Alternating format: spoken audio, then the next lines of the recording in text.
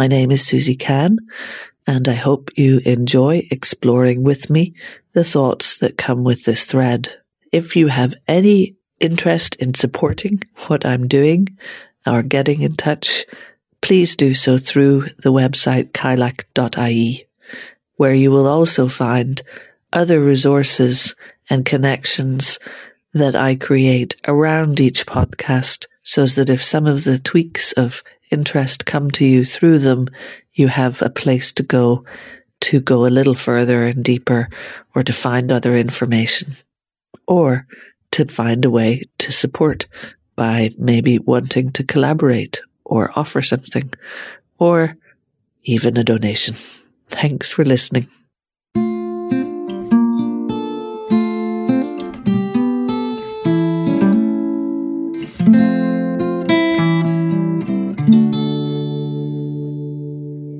In the last episode, where I've been exploring what I call the well of being, and the development of children, but also the parallel development in adults healing and working with regenerative practice at the level of the individual and at the level of the systems the individual lives within, the education, the work system, the family system, and so on. I was passing through the tweens, the ages of 11, 12, and so on. And I'm moving on now into the real beginning of actual adolescence in terms of 13 to 15, something like that. And looking at the experiences and needs and trying again as I explore this to imagine what do we consider to be the best environment, the optimal development, and what might we need to glean from that understanding of that part of our life, if we need to go back and revisit in some way, or just take some inspiration from what that need is at that time in our lives. And sometimes we still need those things and we have to revisit them, like last time I was talking about the revisiting of the need for mentorship and support and encouragement at any time in our lives can be something we might need to notice that we have a lack of. So what we characterize this sort of early teenage years is really the crux of identity formation. And that identity formation has been influenced, as I've talked about in earlier threads, by what has been reflected and possible in the environment around the child. And that comes, as I say, from the family environment, socioeconomic environment, and the educational environment that is around for the child. But it's definitely the place where the testing out of themselves that children are doing is what they're able for, what they're able to do emotionally, socially, practically, in their thought, in their environment. And they can begin to really move into being capable of a level of self-care, of taking on things and stepping up as like part of the adult world. And in a lot of cultures, there were rituals that marked that age group of the kind of 13 to 15-year-olds as adults. And religiously, in some cultures, that's still when they're counted as part of the adult world. I know within the Jewish tradition of bar or no bat mitzvah, children would go through that acceptance into the adult. Religiously, they were adults and they could be counted when a group was needed to come together and do something communal. So a group of 10 adults for the prayers for the dead, for example, that once children had gone through that transition. So there's something there about rites of passage in the thread that I read the story that I wrote years ago, I'm playing with that idea of a rite of passage that's happening and that's being witnessed, and designing rites of passage, because what does that mean, that passage from childhood to adulthood, and the idea of a metaphor for that being given to young people while they're still children, they're still in the care of the adults of their community. Maybe only in much older cultures might children have stepped fully into adulthood, and certainly in those upper ages of 15 and 16, you would have had children marrying. In some cultures in the world, child brides exist and existed. So the capability for young women coming into menses, for young men coming into kind of sexual, physical development and being able to produce children. So that is part of this stage, is the real physical changes that start taking place in terms of fertility in the body. And that's really an interesting crux, because in our world, in the modern world, where you have an awareness of something much more ancient, which is the different niches of gender and sexuality that did exist in prehistory, that did exist in indigenous cultures, and had words, had their own form of identity formation within a culture and names within a culture. We're kind of coming back to that about what might it mean, and also because of the changes in what's possible with medical interventions of suspending actually sexual development potentially for a child who is transgender and wants to not have adolescence bring out sex characteristics in the body. That's a whole broader conversation, and something to definitely be aware of if you are parenting in part of young people's lives in the Western world particularly, but all over the world today, where those options are becoming more possible. It's something to be having conversations with the young people and with each other about. But let's say that those identities are being formulated, then these rituals of declaration, in a way, of yes, you have matured into being able to know more about what your identity is and declare that we welcome you into the group. I think that's a really important piece of the potential for self-identity to grow. And it's really a vulnerable time if that doesn't happen. And it is a time when people refer to their own adolescence and they look back, that usually when you hear of the struggles and challenges, they're either beginning right at that time, visible at age 14, 15, or if they're not, if they're suppressing what's going on in that identity formation because of a not safe, insecure environment. And that's not just within sexual identity or gender identity that I referenced a minute ago, but also identify as an artist, identify as an intellectual, depending on what your environment is. There's many coming of age movies that put that juxtaposition and show that struggle of what if you're the odd one out in your peer group or your community group. So the story that's told of the dancer from working class northern England of Billy Elliot, or other stories that have that same kind of a theme, where it's like, no, you can't be that thing if there isn't acceptance within your community. So this is the time where it may become apparent that there are these personalities and these abilities and these drives to identify in different ways.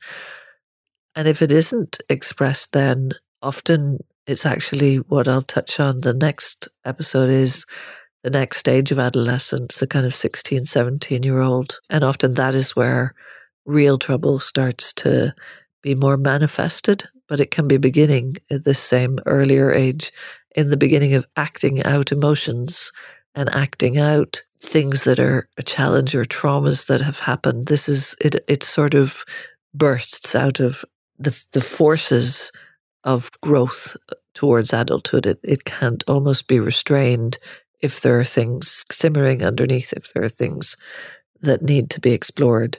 It's hard to hold them back. And it's why we think of this age of being a whole thing to hold. And in some cases, because of the industrialized school system, that comes out of colonial Ireland and in the Victorian idea of children being seen and not heard, the whole system of creating workers in a school it's where the measure of control comes. And in the beginning of the first strikes of unions and strikes of workers fighting against industrialized conditions, there were schoolboy strikes in Northern England and Scotland, and them demanding their demands of no more corporal punishment and no more homework and different things like this.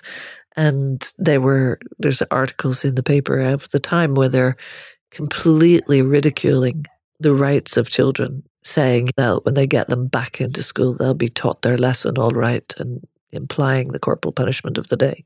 So there's this feeling that, kids of this age will be able to give voice to some things. And of course, you have the quieter children, the shyer children, and they're also all trying to do this within a different types of social settings and different types of peer groups and age groups. And one of the other things that industrialized model of the school system did was put children together of all the same age. And most people in the world today have been schooled with children of the same age. And that seems, therefore, a norm. It seems like, that's how it always was. But of course, if the environment for education was communal or a village or some other form of education, it wasn't necessary that people would only be at the same age. And I think one of the things that causes is all of what we call peer pressure, but also what we kind of call gangs of kids, because they're looking for some of those rites of passage that may have disappeared from cultures to still face the transition themselves. And so you get kids making essentially their own rites of passage, some healthy, some not, and all really from this kind of impetus towards declaring themselves. So they may start following a particular music scene, would be a modern manifestation, or maybe a particular social movement. And that sort of grows as they go through to the older ages. The kind of 15-year-olds start really knowing a bit about who they see themselves as being and who their tribe is. One of the challenges is that the peers can be quite merciless, and that the idea of trying stuff out and having struggles means as well that if a child thinks I'm going to be such a thing, and then they come up against their own ability and their own capacity or their own economic circumstance, barriers or setbacks and failures.